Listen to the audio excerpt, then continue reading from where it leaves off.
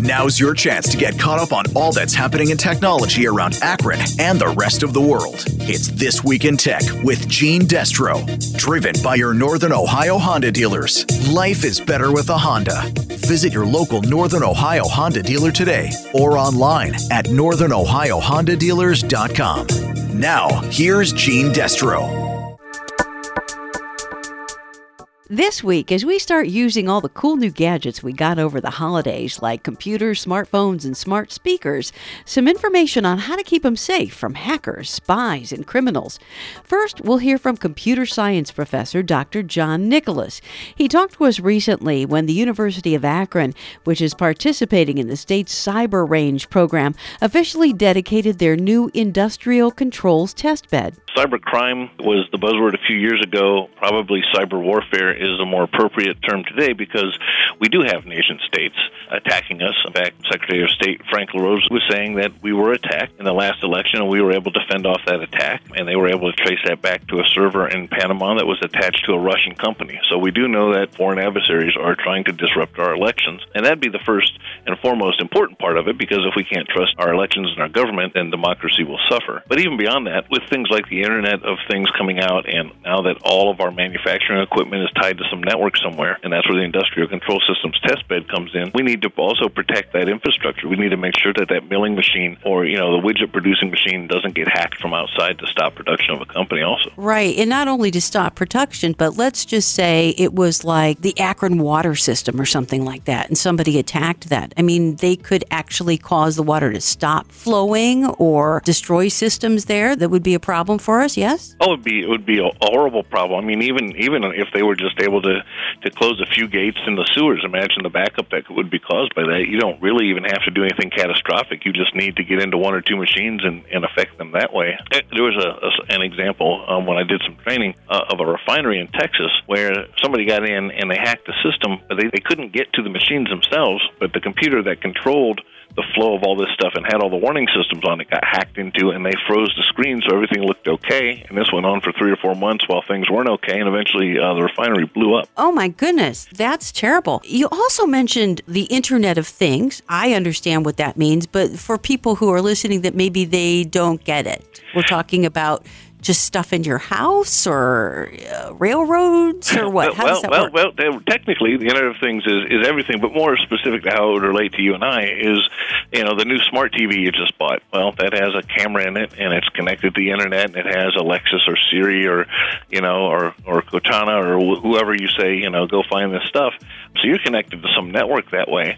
But that device is not inherently protected. So if there's a weakness in your network, or if you don't keep up the operating system updates and that sort of thing, it becomes very vulnerable.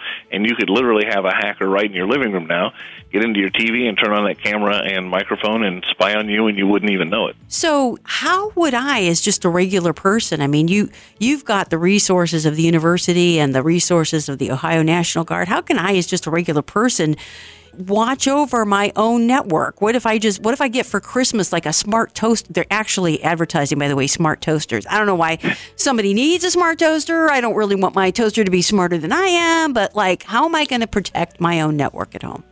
Well, the main thing that you can do is probably invest in a smart router. Okay. Asus makes the Norton Core, and they're doing a big partnership with LifeLock.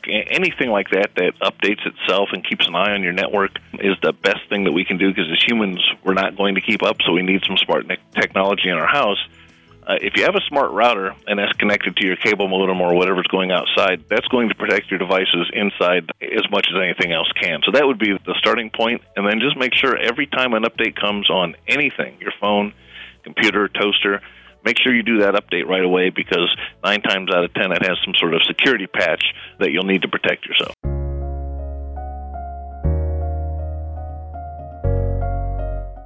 But even if you do all that, there may still be danger lurking in the shadows. More specifically, lurking in a part of your computer that you don't really have any way to actually monitor or control. What I'm talking about is a type of malware called Snatch that's been going around recently, and tech experts are describing it as particularly sneaky and evil because it hides in a place that can't be detected by antivirus programs in your computer's firmware. Cybersecurity Director Kevin Bong from technology consulting company Sickage LLP explains. Firmware is like software, but it's not stored on your hard disk. It's actually stored in chips on the motherboard and other boards in the PC. It does the similar thing that software does, help the computer boot and all that. In fact, it's that first screen you see when you turn on a computer that's the black screen that's like press here for choosing disks or things like that. So it kind of helps the computer get started up and runs before your Windows operating system or if you're running some other operating system. And so the risk is attackers are finding ways to go and change this firmware. They're able to hide viruses or malicious activities in that, and all those kind of operating system controls like your Windows antivirus and things like that load after that firmware.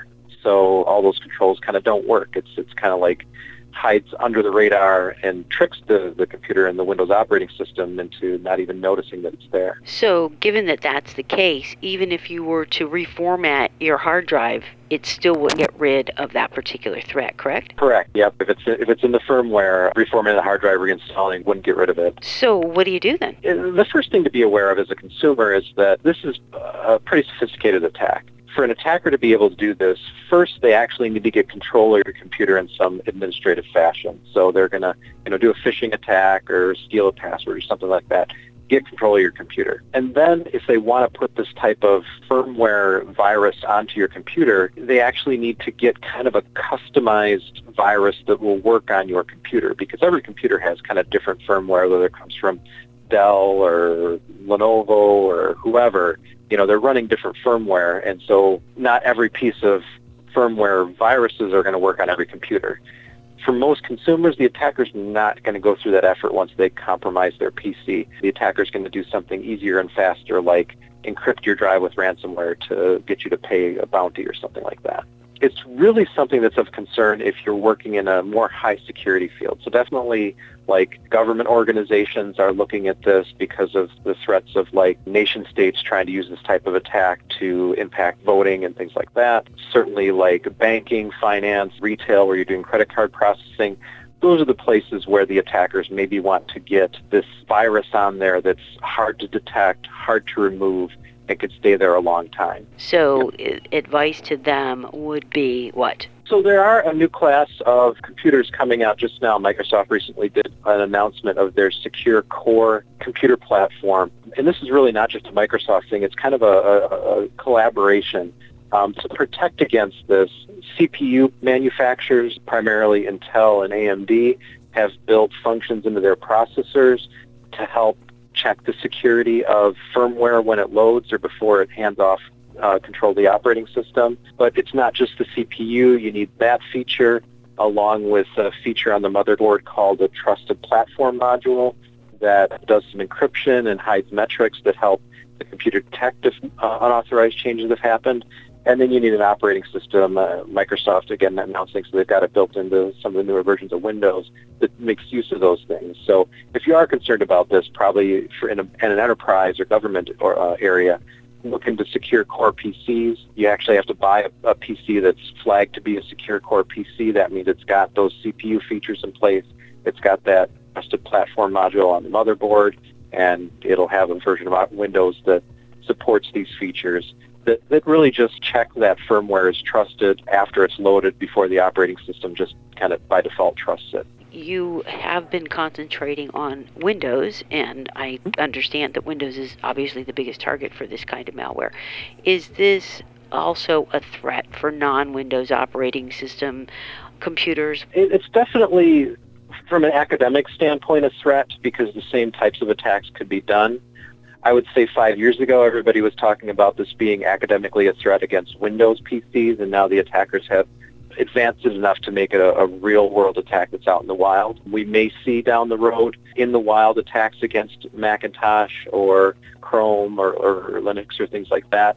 Certainly, the nation-state actors are working on that now, but it's not like in the wild so much as with Microsoft just because of the pervasiveness of Microsoft. If you have any questions or suggestions about topics you'd like us to cover in the future, please let me know. Just go to WAKR.net and scroll down to the Questions and Comments section below the latest edition of this program. And that's it for now. See you next week. That was This Week in Tech with Gene Destro. Driven by your Northern Ohio Honda dealers. Life is better with a Honda. Visit your local Northern Ohio Honda dealer today or online at northernohiohondadealers.com. Tune in next week for more tech news and listen online at WAKR.net.